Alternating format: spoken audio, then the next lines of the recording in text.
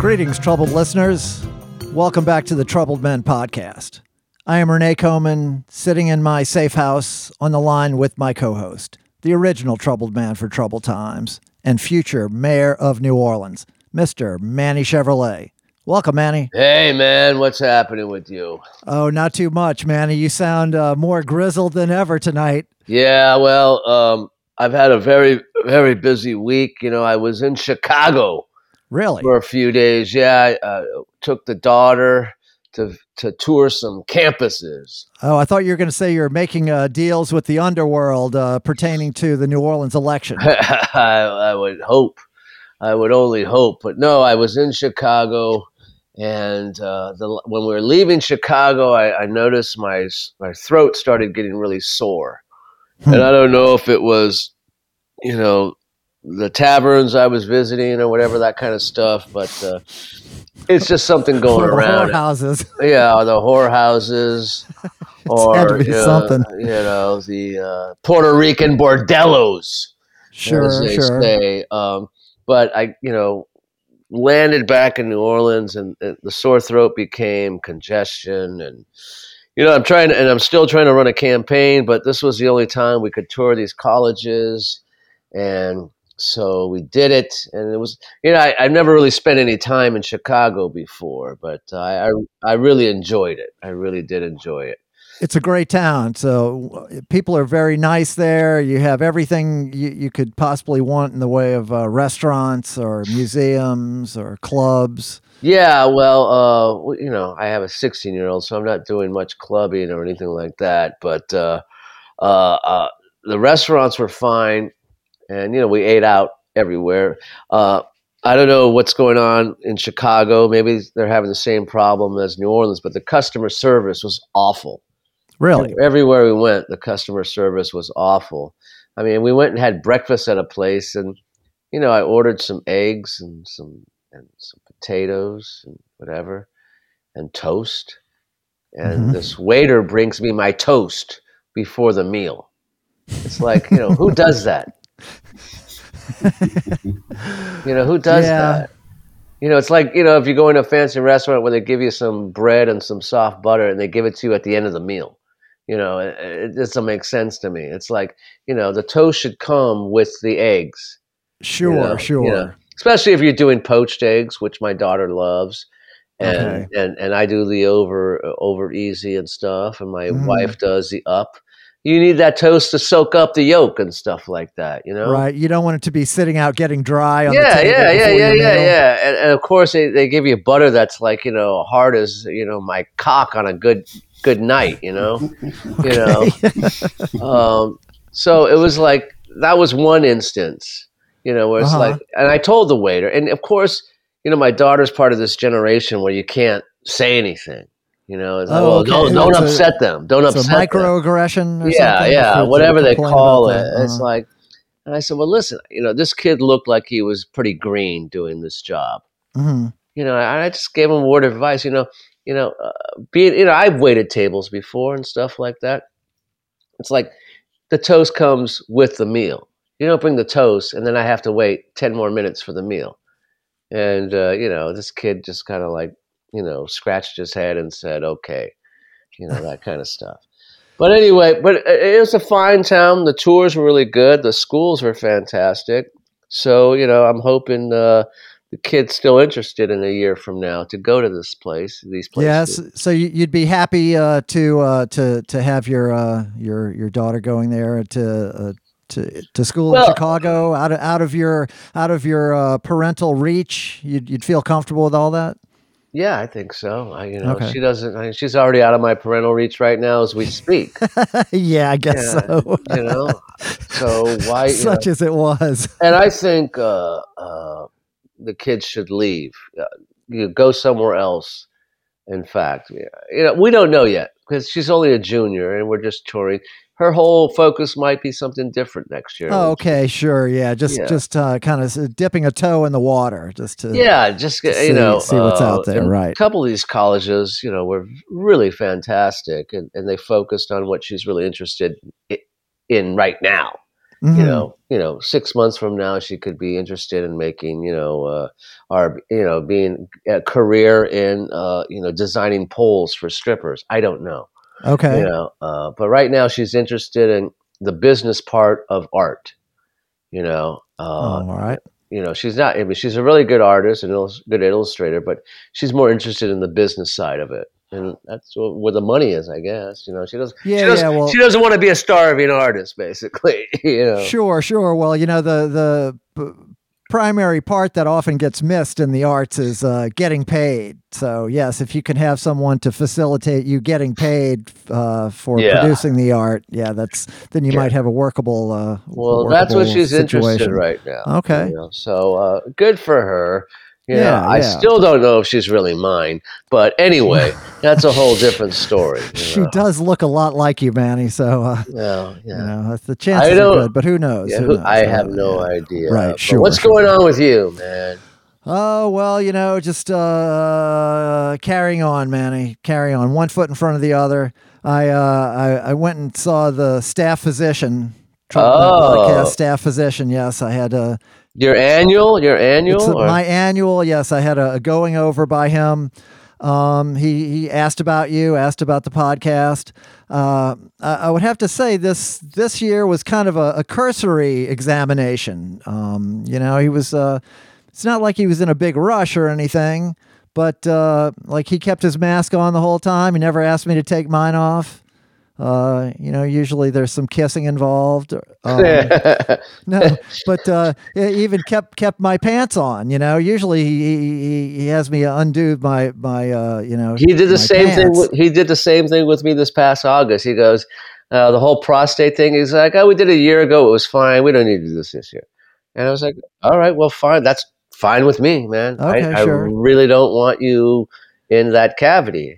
Yeah, I was fine. I just, thought, well, I guess he, but what it comes down to is, I'm sure he assigned you some blood work to be done, right? Exactly. Yes. So it's all about the blood work. And if he sees something wrong in the blood work, then he'll have you piss in a cup or whatever. And if he sees something worse in the cup, then he's going to come back and, because it's all about that now.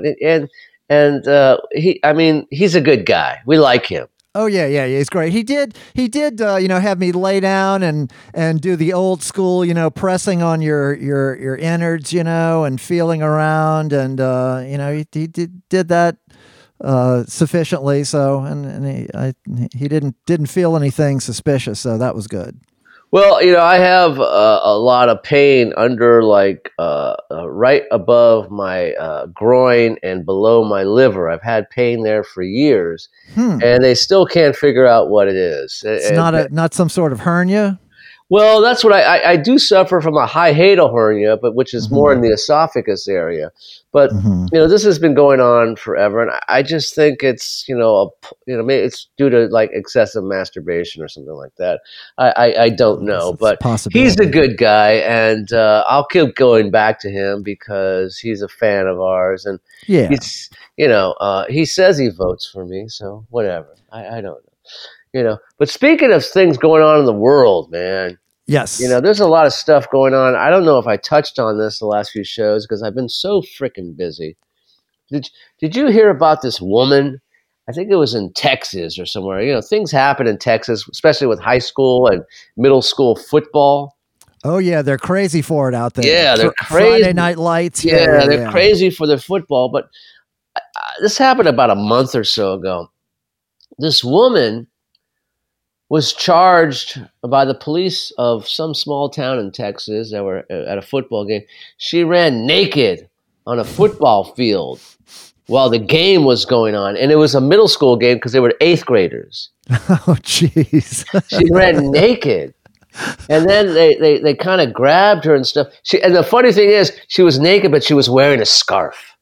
She had a scarf on. So okay. She wanted to stylish. Yeah, stylish. I don't know what kind of, maybe it was a plaid or, some kind of scarf like that. Mm-hmm. They found out later that she was high on heroin.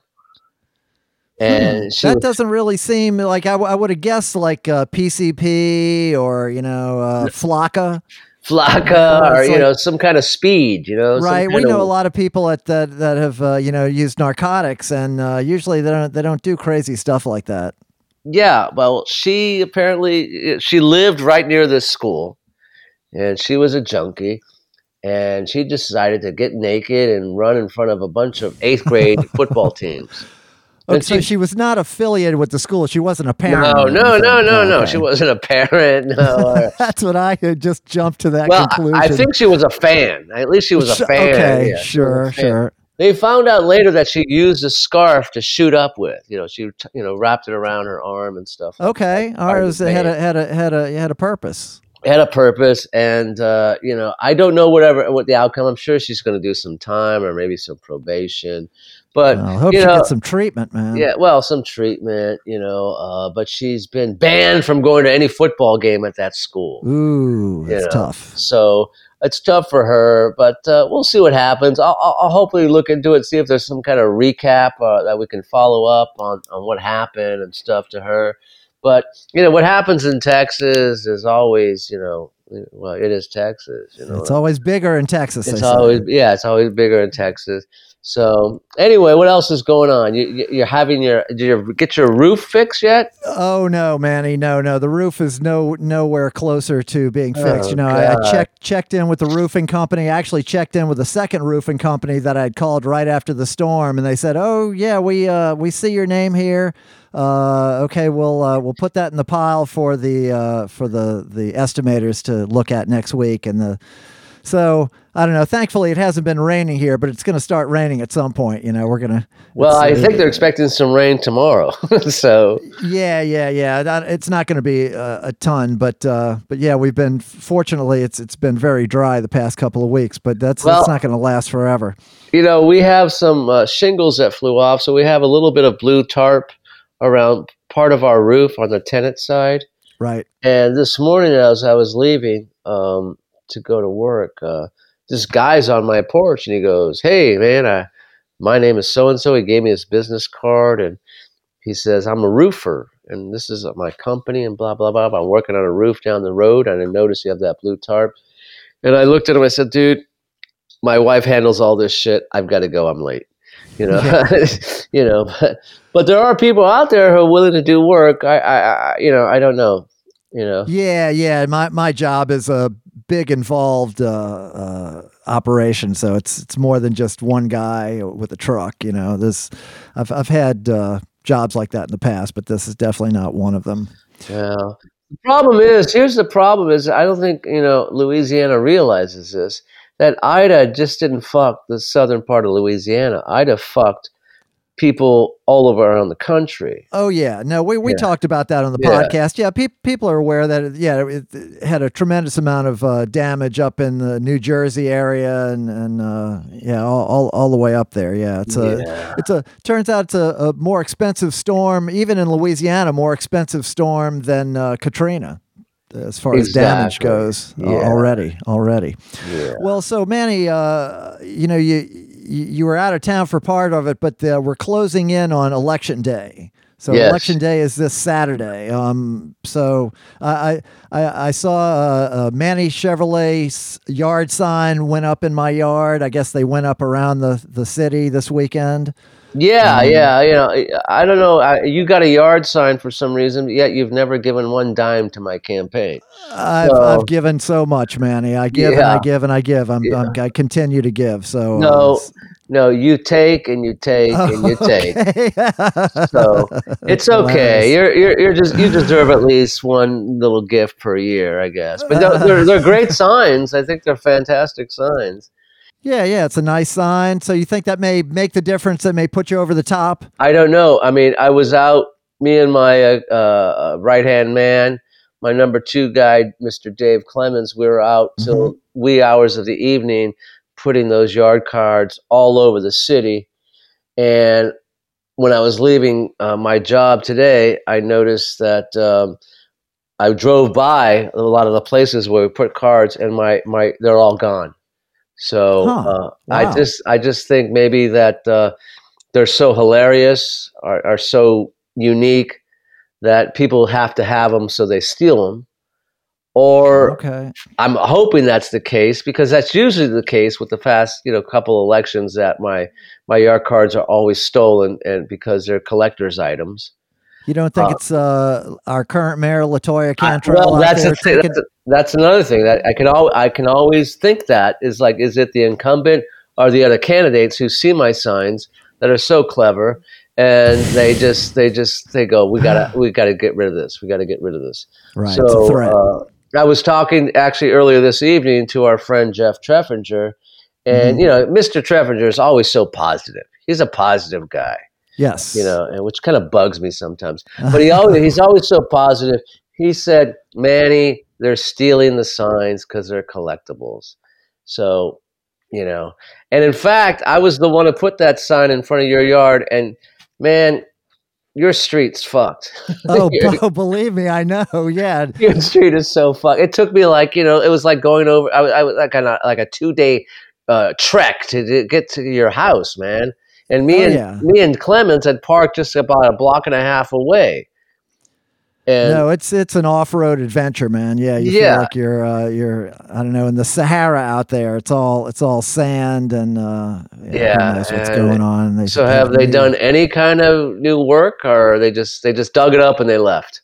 No, they're out there every morning digging new holes. Well, they dug some holes and then they covered the whole thing in sand, and then now they're just digging different spots around. I know the guys. I walk out there. We shoot the shit. The guy sees my coffee. I tell him he can have a sip. It's we've been out there. We're really developing a relationship. They've been there so long. But yeah, I don't know. I'm not even concerning myself with that, because I'm adapting to it, and I don't think that me getting upset will have any effect on it. Well, I have a lot of other stuff we could talk about. Maybe we should introduce our guest, and we can talk. Yeah, he's been so quiet. Talk about him, talk to him, and we can even bring up some of these broader municipal issues and discuss that with him. Yeah, I was thinking about some of that. Yeah. Well, so he's a fellow. He's lived in New Orleans for a long time. Musician, a clarinet player, arranger, band leader, founder of the Panorama Jazz Band and Panorama Brass Band. Mm-hmm. Without further ado, the great Mr. Ben Shank. Welcome, Ben. Hey, thanks for having me on. This is really cool. I've never been on a podcast before. Okay, well, we like that, because you don't have any expectations. I don't have any preconceptions. Right. So far, it's kind of like hanging out. Yeah, that's all it is, man. Just hanging out, having cocktails, or whatever your pleasure is. Now, so Ben, you've been in New Orleans for a long time, but you're not from here. Where are you from? I grew up in Annapolis, Maryland, which also got hammered by Hurricane Ida. Okay. Yeah. I have a brother-in-law who lives in Annapolis. Is that right? Wow, yeah. He, in fact, he was actually on business in Chicago when we were in Chicago. Nice. Which is where I was born, actually. My mom's family's from Chicago. Oh, yeah? Yeah. Well, Park Forest, right outside Chicago. Okay. I love Chicago. I love the public transit. The public transit was fantastic. L train. The whole L, it was fantastic. Mm-hmm. It's great in the summer. Yeah, and you're from Chicago. You grew up in Annapolis. Yeah, we moved to Annapolis when I was a year old, so I really don't remember Chicago. I got to know Chicago a little bit when the band spent like a week there several years ago, and it was August, so it was summer, and got to get to know Chicago a little bit. But you're in Annapolis. You're there for all your growing up years. Pretty much. Where's the clarinet? You picked it up in school, or I picked it up in college. Oh, really? Yeah, I was late. Everybody kept saying, "Sorry, fella, it's too late. You got to start when you're 9 or 10." And really, so you didn't play in the school band or anything like that? That's so weird. I was going to say you're the first clarinet player that we've had on the podcast. I find that hard to believe. We've had a bunch of saxophone players who also play clarinet, and like when my father was a kid, all the saxophone players, everybody started on clarinet, and they took all their lessons on clarinet because that was the more, the classical instrument and the more difficult instrument, and everybody just played saxophone as a double. But that's so. So how did you pick up the clarinet as an adult? Well, I did actually have a year of clarinet in 8th grade, but then I got braces and I had to give it up, and then never really got back into it. And then in college, I was taking music, and I just was really digging the clarinet, and I discovered like the Ellington Band that always had, Barney Bigard, always had great clarinet players. And what college is this? Bennington in Vermont. Oh, yeah. Well, why were you studying music? I mean, how? So Bennington does it kind of different. Like most places you go to study music, you have to already kind of know music, at least have some ability, right? And sure. I was going in pretty green, but they kind of approach it like liberal arts. But then the way their main way of studying music is like literally my first music class on day one, freshman year. The teacher said, okay, here's the treble clef, here's the bass clef, here's middle C. This is a whole note, this is a half note, this is a quarter note, this is an eighth note. This is a cello, this is a bassoon, this is a clarinet. Now go write something for one of the instruments. And so I picked the cello and I put some notes on the page, and then come back the next week and they play it for you. And I'm like, okay, well, let's try something else. And that was like for 4 years, that's pretty much all we did in music was just write music. But I mean, you didn't even read music before you started? I was in the choir in high school. I sang in the choir. So so I kind of had some idea. I knew that like 2 flats was B flat and 2 sharps was D, that kind of thing. Okay, and you were pursuing like a composition degree? Is that that's what I eventually did major in, but it started out freshman year just like, let's mess around. And I actually went, I expected to major in modern dance because that was my jam in high school. Now, do you have kind of hippie parents? Tell us about, I know you're a Quaker. Right, I think you're the first Quaker that we've had on the show as well, Ben.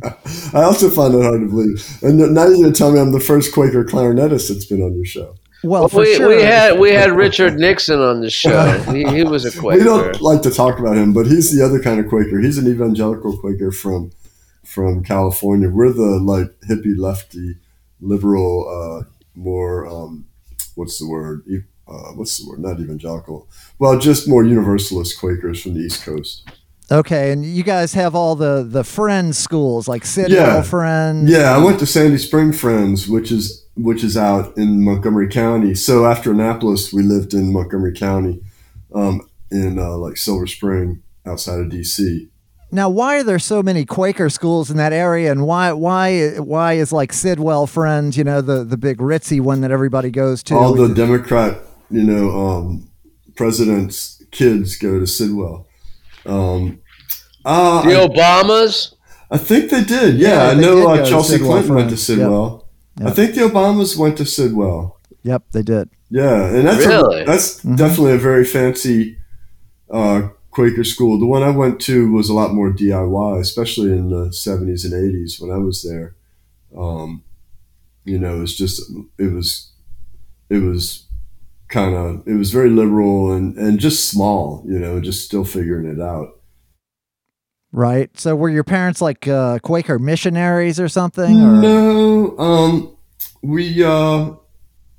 that's not really a thing. Not a thing. I don't know. There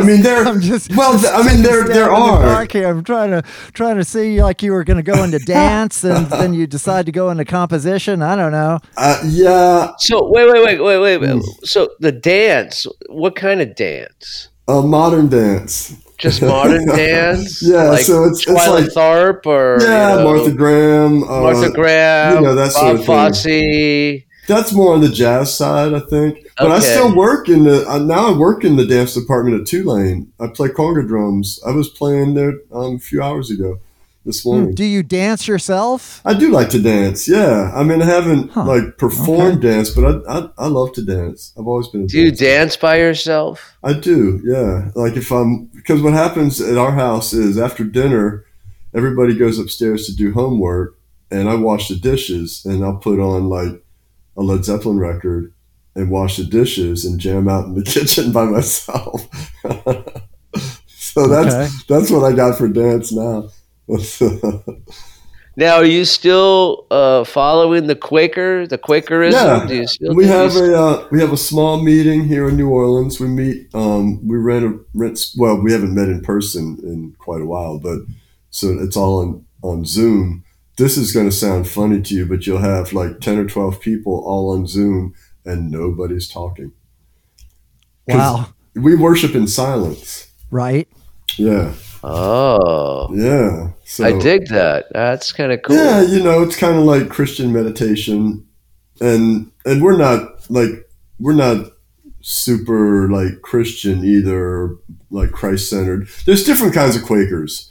And like I say, I'm from the more East Coast, more liberal branch. But the more evangelical, they do have missionaries. In fact, the most Quakers in the world, as I'm told, is in Kenya.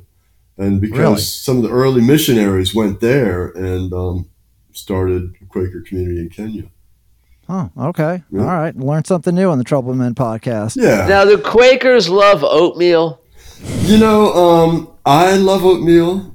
I can't speak for all Quakers, but I do love oatmeal. In fact, I've got some muesli in the fridge that I made.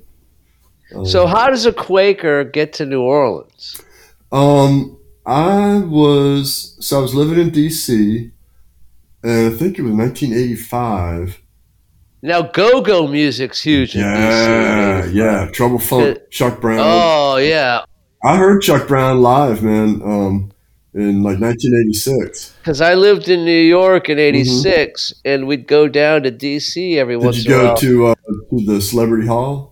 Yeah, we went to Celebrity Hall. Where I heard him. Yeah, the fucking great go-go music. Oh, man, yeah. What a pocket, man. What a groove.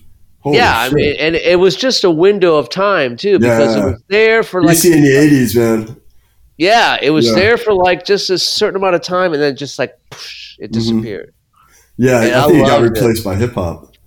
Yeah, I think so too. Yeah. But the go-go scene, especially in DC, Baltimore, was fantastic. Oh, fantastic. Yeah, man. Yeah, I only went the one time, but the room was packed. My buddy and I were the only white kids there. We were not the worst dancers, though. Well, you'd been dancing by yourself, practicing for all those years. In the kitchen, man, washing dishes. That's right. So, Ben, yes. How do you get down to New Orleans, as Manny was saying? Right. So the Smithsonian has a festival every year, or at least they did in those days, called the National Folklife Festival. And this, I think it was 1985 or 86 or something. I'd only been playing the clarinet like a year or two at this point. And Louisiana was the state. They always feature a state every year, and it was Louisiana. So I go down to the mall, and I'm wandering around the mall at the Smithsonian, and I hear this brass band off in the distance with this clarinet riding out over top of it. And I run over there, and it was Young Tuxedo Brass with Greg Stafford and Michael White on clarinet. And man, it just really grabbed me. And I got talking to Michael.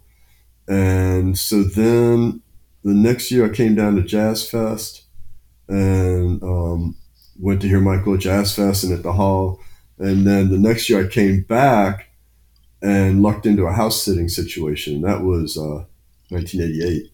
So then I went home and, got my shit and came back and house sat over here on Sognat Street, just like 3 blocks from where I'm sitting right now. And that house happened to be 2 blocks from Michael White's house. So, so it was kind of like, so I never looked back, I moved here and started sitting in and just really, you know, I'm still cutting my teeth at this point. Uh-huh. And I met Joe Cabral at the Palm Court when I waited tables there. Oh, okay. I didn't realize you were a Palm Court person. All right. Yeah. He was the bartender and I was a waiter. Oh, okay. Yeah. Going way back. Yeah. That was like probably 1990 or something. And at some point early on there, when I first met you, you were playing with the Klezmer All-Stars. Yes. Yeah. So that was, I think that we started in like 91, 92. Were you kind of a founding member of that group? It was me and Jonathan and Arthur Kassler on bass. Right, Arthur Kassler, yes. Who's now living in Hawaii. Yeah, I ran into Arthur a couple of years ago when the Iguanas played in Hawaii. Oh, cool. That's right. Y'all do that festival every year. Yep. Yeah. Well, you know, I graduated from high school with his sister, so. Oh, okay. I'm going to see Marie tomorrow, man. Marie cuts our grass. I think she was cutting Joe Cabral's grass at one time. Yes. You know, that's what we love about New Orleans. Joe was cutting her bush, wasn't he? Well, I don't know about that, Manny. But you had to go there, man. Weigh in one way or the other on that subject. But yes, Arthur Kassler and Jonathan Freilich and you me, and yeah. So how does a Quaker like you, Ben, and a Jew like Jonathan get together? At UNO. At UNO, okay. Yeah, because I was I went to UNO and I was I'd been there a couple of semesters, and then Jonathan showed up, and then I was like, hey man, come out to this place, Little People's Place. Kermit Ruffins has a weekly jam session, and so he brought his guitar and joined the band, and then, you know, we were just palling around, and I just really dug klezmer music because it involves the clarinet. And so I was already, you know, trying to learn that music. And then Jonathan was into it. He had this record that I had also. And so Arthur was Kermit's bass player. So we said, well, let's get a few tunes together. And I had transcribed a couple of klezmer things already. And we got a gig at Caldi's Coffee Shop on Decatur Street. And that's where it started. And then we added Ben Ellman on tenor sax and Glenn Hartman on accordion, and got a drummer. And then Mean Willie Green became the drummer. And then we had Rick Perlis on fiddle, and got the gig at Cafe Brazil. And Iguanas, what night did y'all play, Renee? Y'all had a night, a weekly. We didn't have a steady night at Cafe Brazil. You know, we would play Fridays and Saturdays there. You know, a couple times a month. Yeah. So you called it the Little People's Concert? The Little People's Place is a bar. I was just in there a couple of weeks ago, actually. It's a bar on Barrack Street in the Treme, like corner of Murray or corner. And they still call it that? I think some people would find that offensive in today's age. No, it's not called the Midget Bar. It's a Little People is fine, man. You know, I think that's what they want to be called, Little People. Really? Yeah. Oh, okay. Yeah. I think that's the And they let me in anyway, term. even though I'm really tall. Yeah. You're one of our tallest guests, actually. What's the room like? Is it a basement like kind of venue? You walk right in. It's right there on the sidewalk level. There's a door. The band used to stand in front of the door, so like you come in and you're like in the band. You had to like open the door and then step around the band to get to the bar. It's like the size of my living room. It's a really small room. They don't have live music there anymore because they had a neighbor that got upset. This is back in like 1994 or something, 93. And he shut down the music. But, you know, it's a great place to go get a cocktail and sit and chat. You know who I see in there is Donna from Donna's Bar and Grill. Donna Sims. She hangs out in there. All right. It's a place to be seen. Yeah. So you play with Klezmers for a few years, and then at some point you start the Panorama Jazz Band. Tell us about that. So so I peeled off from the Klezmers. It wasn't really meant to be, and I was kind of bitter for a couple of years, and I just really I moved in with my now spouse, and we got an apartment in Uptown, and I just kind of stayed. I kind of like shedded and did more transcribing. And I wanted to start another band. I wanted to start a band that would do Jewish music, but also do. I'm really into this Creole music from Martinique that also features a clarinet called Begin. So I was transcribing a lot of Begins, and then 1995 I got a gig to play a wedding, and it was a Jewish wedding. It was a friend of mine, and she knew that I played klezmer music, and that was November. Oh man, we're going on our 26th anniversary now because it was November 19th. Okay. 1995. That's my older brother's birthday. Okay. Well, we were celebrating his birthday. Excellent. Yeah. And so, we started as a trio again. It was clarinet, tuba, and drums, and just kind of built it up. And we had a gig at Juan's Flying Burrito on Magazine Street when it first opened, and we were playing for free, and we still got fired. Because one, we were pretty terrible, and two, they weren't really trying to have live music in there. Yeah. So, yeah. And paying dues, man. And it's just been a really slow evolution. And but I guess I'm the type of guy that would rather stick with one thing and wait it out than like try to start something new and then you're back at square one.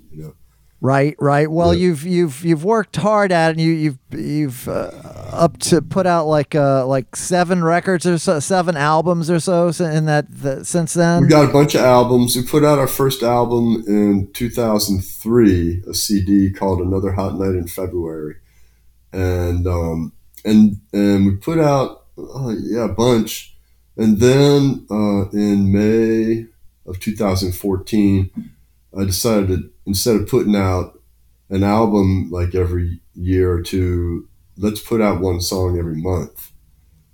And so we've been doing that since May of 2014, and knocking on wood here, haven't missed a month yet. Nice. Yeah. And that's so it's kind of a Song of the Month club. Yeah, it's a subscription thing. We have a bunch of subscribers. It's like it almost breaks even. So right. we managed to keep it going. Where can the nation find this? Bandcamp. It's on a thing called Bandcamp, and it's called Panorama Land. All right. Okay. Well, we'll have the links to your website and the show notes, and they can find. Awesome. I'll send that to you. Yeah, but there's room for more subscribers. The club isn't full yet. Oh well, good. That's good news. So the nation, don't hesitate to jump on that bandwagon, and but I want to talk more about that. But Manny, I'm looking at the glass, and I'm sure you could probably use something to coat your throat. Yeah, I can use a lozenge or something. Okay. I'm running out of them. But yeah, we know the drill. You know the drill. Everyone knows the drill. Ben, the drill is that we take a couple minutes off right now. We go refill our drink. Mm-hmm. I don't know if you're a drinker. I got a bottle of cognac for my birthday. Okay. Really? And I've never really been I don't even know what to, don't you need a special glass or something? Just chug it. Just chug it from the bottle. This is some VSOP. Just cannonball it right now, dude. I want you to cannonball it right now. I don't go to LSU. Okay. But okay. Yeah. Well, Renee's daughter goes to LSU. We were just talking about that. I was about to ask Renee if she cannonballs. I don't know what that means. I hope she does not, but I can't say for sure. I hope she doesn't cannonball. I don't know what it means either, Renee. Right. No, it's what Bill Murray said to Chevy Chase in Caddyshack. Oh. Cannonball it, man. Cannonball it right now. Cannonball it. Just take a huge shot. Even Bill Murray doesn't know what that means. Well, he is a genius improv. All right, so Troubled Nation, you know the drill. We'll be right back.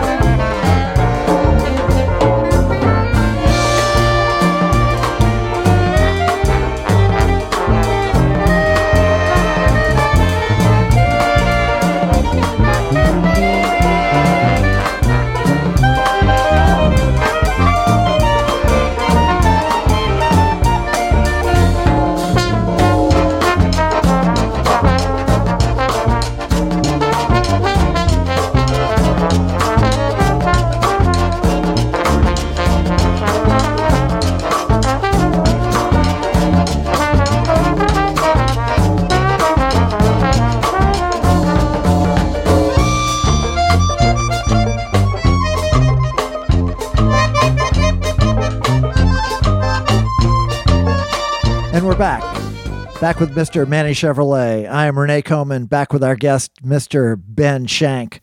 Now, Ben, yes. We've had different sponsors over the course of the podcast. We're back to our original sponsor, Loose Change. Loose change can be found anywhere, your pants pockets, the ashtray of your car, couch cushions. And, we're back to, this is a fully listener-supported operation. When I say this, I mean the Troubled Men podcast. Yep. So, Nation, if you're enjoying the show, this is guest 178. Can you believe it? Wow. Yes. So the hits keep coming. So please support us in our efforts to keep this going. Support the operating expenses. And we're still like the top 10. Oh, we're in the top 5%. I haven't checked it lately, but because our listenership has continued to grow. It's not growing leaps and bounds, but we've been in the top 5% worldwide for listenership and whatever metrics they use for some time, and we still are. So yes, it's a quality program we're bringing you, and so please support us. We have the PayPal link. We have a Patreon page you can join if you want to support us on an ongoing basis. We do have the T-shirts. All these links are in the show notes of every episode or the Facebook page. And as always, you can follow us on social media: Facebook, Instagram, Twitter, and subscribe wherever you listen to podcasts. Rate us, give us 5 stars, review us. It really helps. And, tell your friends about the podcast. If you know any reprobates or, miscreants out there, Do you think now in today's world, Renee, there's like Ebert and Siskel's of the world that are doing critiquing podcasts, critiquing. Yeah, I'm sure they have a podcast where they critique other podcasts. Yeah, definitely. Yeah. Meta podcast. Yes. Yeah. It's that would be interesting to watch, if you ask me, or listen to, like an Ebert and Siskel type of thing. Or Rona Barrett. Remember Rona Barrett? Yeah, well, she was like a gossip columnist, though, right? Yeah, but she would critique movies. Would she?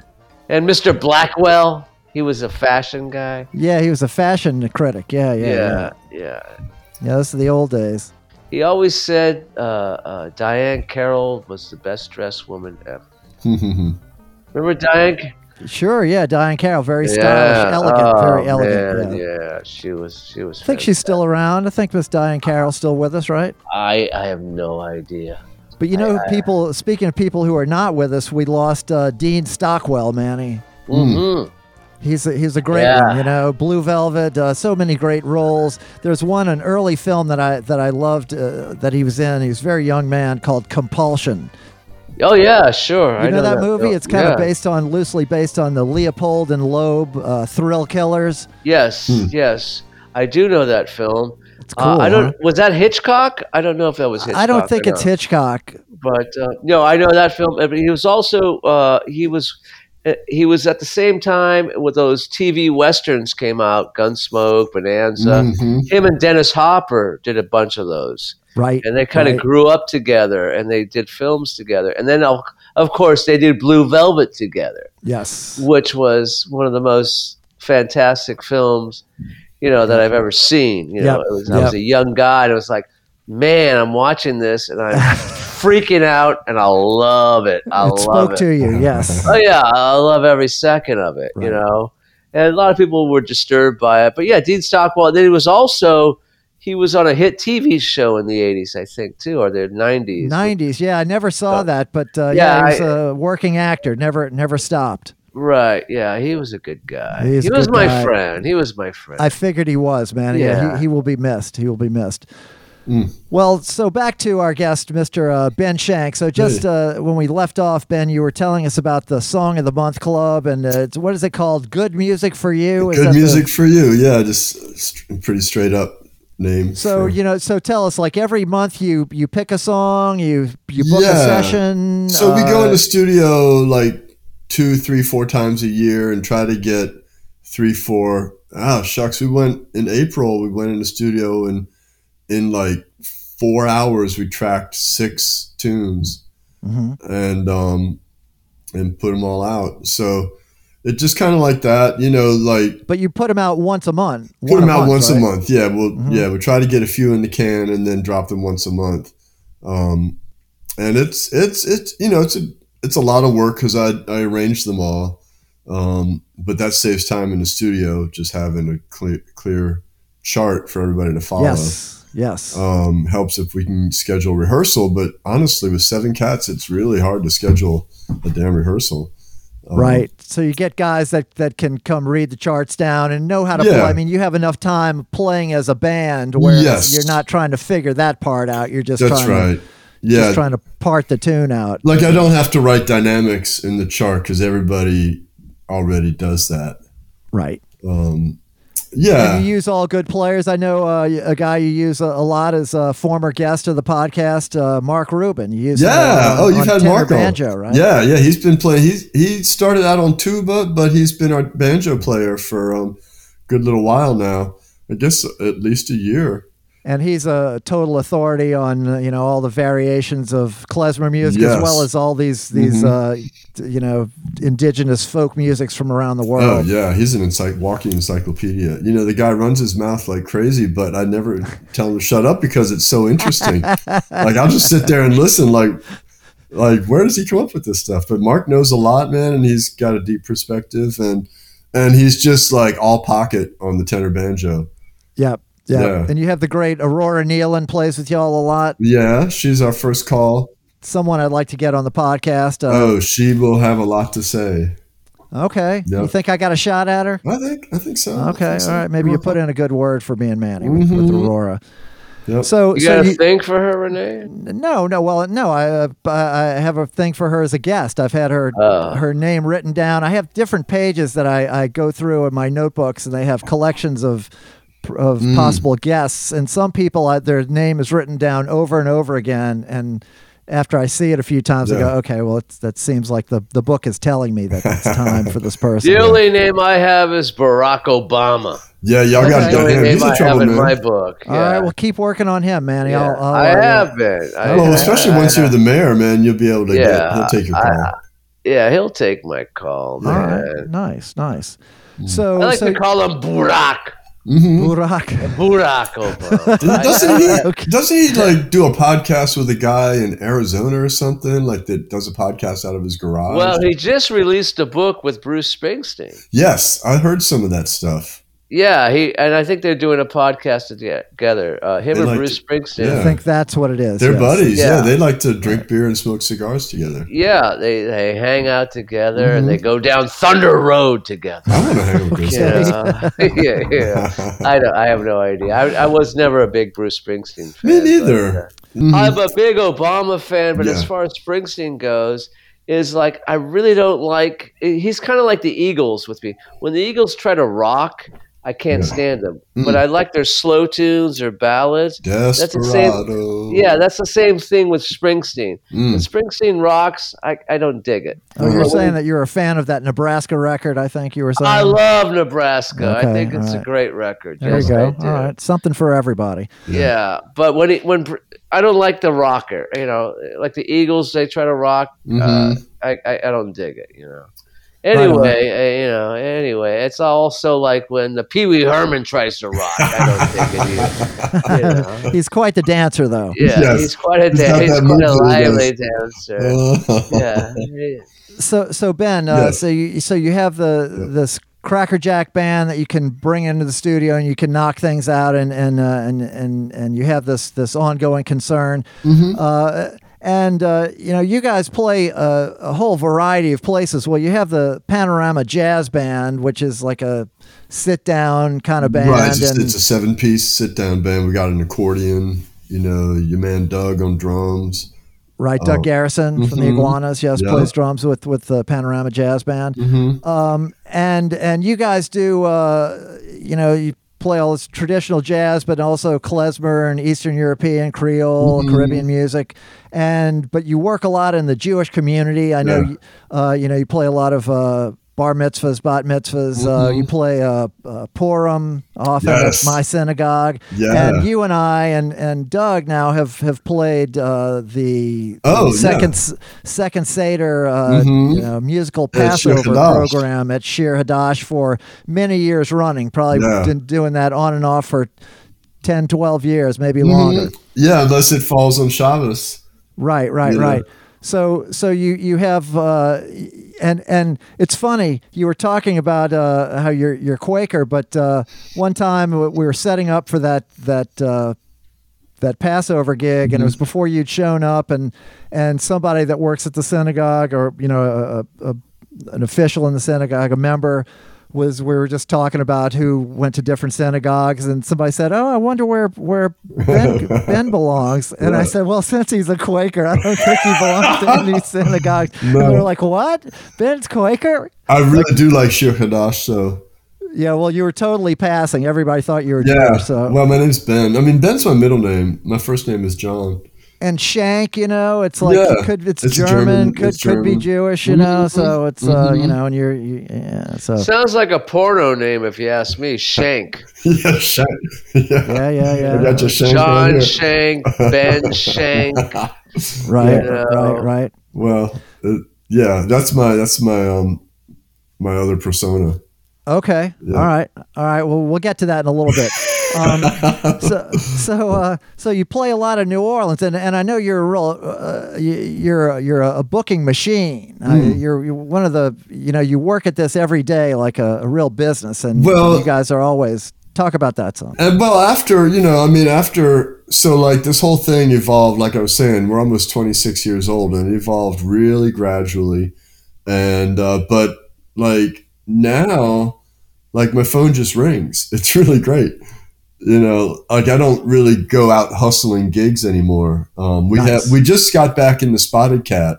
We're going to be back in there Saturday nights from 6 to 10, which was our pre-pandemic time slot. Right. Y'all played there regularly. Every Saturday. The Spotted Cat on Frenchman Street. Yes. Yeah. And that was really the gig that kept my cats showing up, because we were making steady bread and having a ball, and so like that's why I have a band together, because of that weekly gig, so I don't really have to like kind of beat the bushes. Like I don't advertise anymore. I used to advertise in like these wedding websites, and they cost money, and they want you to like create a profile and all this, and I got nothing. And I'll tell you, word of mouth is really it. Because the thing is, when somebody talks about you, all the enthusiasm is there. Right. If they like you, then like it's a personal testimony. And, that's why like I tell wedding clients, like your wedding is really important to you, but it's really important to us, because that's where we're going to get our next wedding. Sure.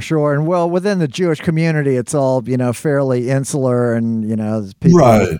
And if you want a hora at your wedding, we're kind of it, Okay. Yeah. Nice. You want a whore at your wedding? What you say? Set them straight, Renee.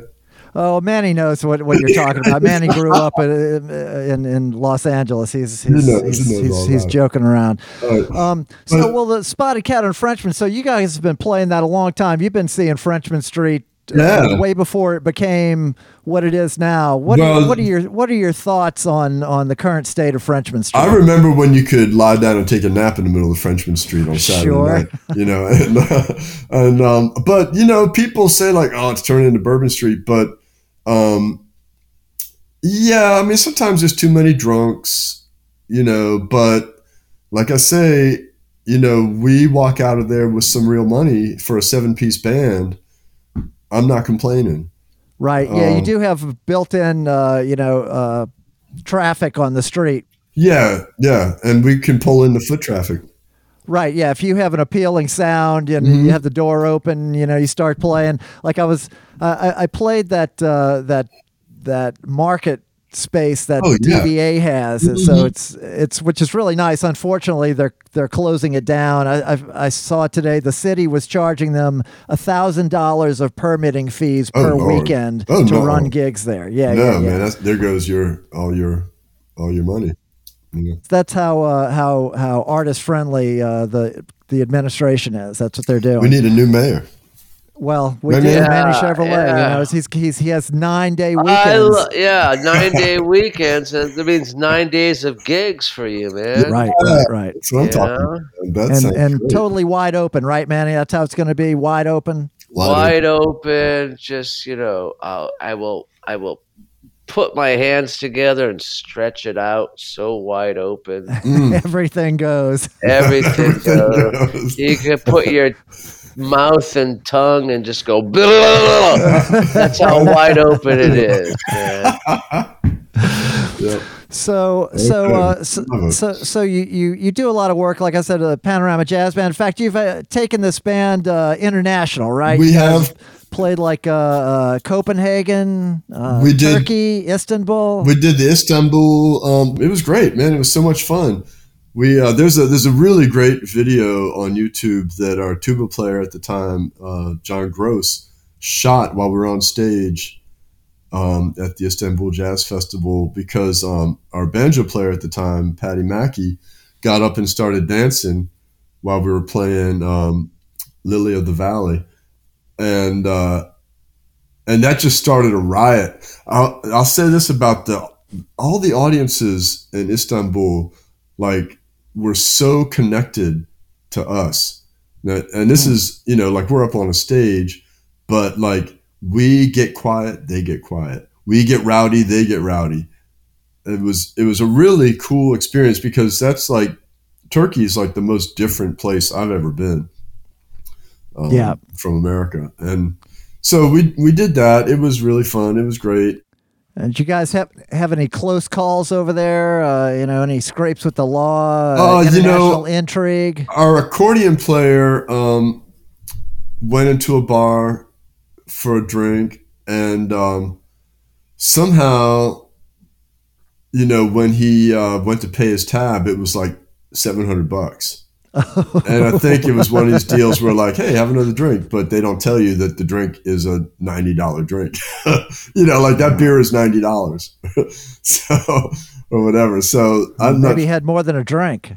Like, they had to walk him to the ATM. I don't know if he paid it or what, but that it was like, sound good. He was a little guy, little gentle dude, and he was surrounded by these big Turks. So that was kind of a scrape. Other than that, not really. Okay, well, that's close enough. That's close enough, yeah. And then we did get to go to the Copenhagen. Well, we went to this great festival.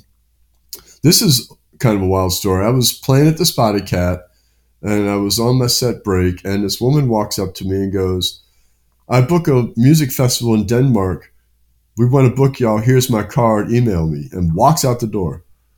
And I'm like, holding this card. I'm like, I am not losing this card. I am not losing this card. And so I emailed her, and it was a festival called Tunner, which is spelled T-O with a slash through it, N-D, but the D is silent, E-R. And the O with a slash through it is pronounced U. So it's Tunner. Right. King James and the Special Men went like every year for several years. And Mashiach did it once. For a while, they were featuring a lot of New Orleans acts. And that was great. That was really a beautiful gig. No. Yeah, it was Yoko. Yep, it was Yoko. But in a different big reveal body. But similar time, kind of thing. And then the next year we went to Copenhagen Jazz Festival. There's a guy in Copenhagen who comes to New Orleans because he digs the New Orleans music. He's a saxophone player, and he sat in with us at the Spotted Cat, and then booked us to come play. He got us a gig at the Copenhagen Jazz Festival, and then he also does something called a Fringe Festival, which is simultaneous to the Copenhagen Festival in Copenhagen. So and I got to share an apartment with Doug and Patrick, the banjo player, for 2 weeks in Copenhagen. Like we had our own crib and we had bikes. As far as the scrapes with the law in Copenhagen, so Patty and Doug were sharing a tandem bike, which was funny and hard to keep up with because I'm just one guy and they're two. But we were at a red light, and there's a lot of people on bikes. Everybody's on bikes in Copenhagen. And we were sitting there at that red light, and this dame goes, "Hey, that bike looks familiar." And they're speaking English. And Patty and Doug go, "Well, somebody loaned it to us." And then another guy goes, "Yeah, man, that's my friend's bike, and it got stolen." And then everybody was like, "Stealing bikes?"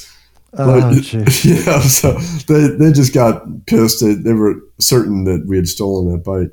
It sounds like another hustle, man. Like they're going to walk you to the ATM. Yeah. Like make you buy the bike, pay for the bike. And of course, there's Christiania. And we, as the band leader, I was able to requisition like the CD sale money to go buy hash. Okay, well, yeah, Copenhagen's pretty permissive. It's pretty hard to get in a scrape. Talk about wide open, man. In Copenhagen is wide open. Very wide open. Yep. I once watched a guy in a band that I was on tour with go down to the corner, and he was trying to score drugs from the street corner guys, the drug dealers. And as he's down there, a cop walks up, and we're like, "Oh fuck, man!" And the cop asks for his passport, and he gives him his passport, and we're going, "Oh fuck, man, he's getting arrested." And the cop looks at the passport and he takes it away and go, "What the fuck is going on?" And then the cop comes back and he gives him his passport back and he leaves. And then the guy walks back up to the room. We're like, "What the fuck is going on down there?" He goes, "Oh, I just wanted to make sure my passport was all straight." Not worried about you buying drugs. About the drug deal. Yeah. Just wanted to make sure that you weren't overstaying your visa. Yeah. Well, so besides the Panorama Jazz Band, you also have the Panorama Brass Band. Yes. And you guys do a ton of Mardi Gras work, and tell us about that. Oh, man. The marching club stuff you do. The cool thing about the brass band is we actually had a couple of weddings this weekend, which we haven't really gotten a lot of. But it's, the brass band, when everybody's there, it's 16 people. Wow, it's a big band. It's a big band. But we play, that band really kind of specializes in like Balkan gypsy brass band music. But we do a bunch of things. We have a disco tune. We have an Ethiopian tune. It's kind of like Panorama, it is Panorama, but we just do whatever the hell we want. Right. Like we hear something that's like, "Oh man, that's really killer." We like stuff from like the Caribbean and Eastern Europe and you name it, Latin America, and we'll just try to learn it.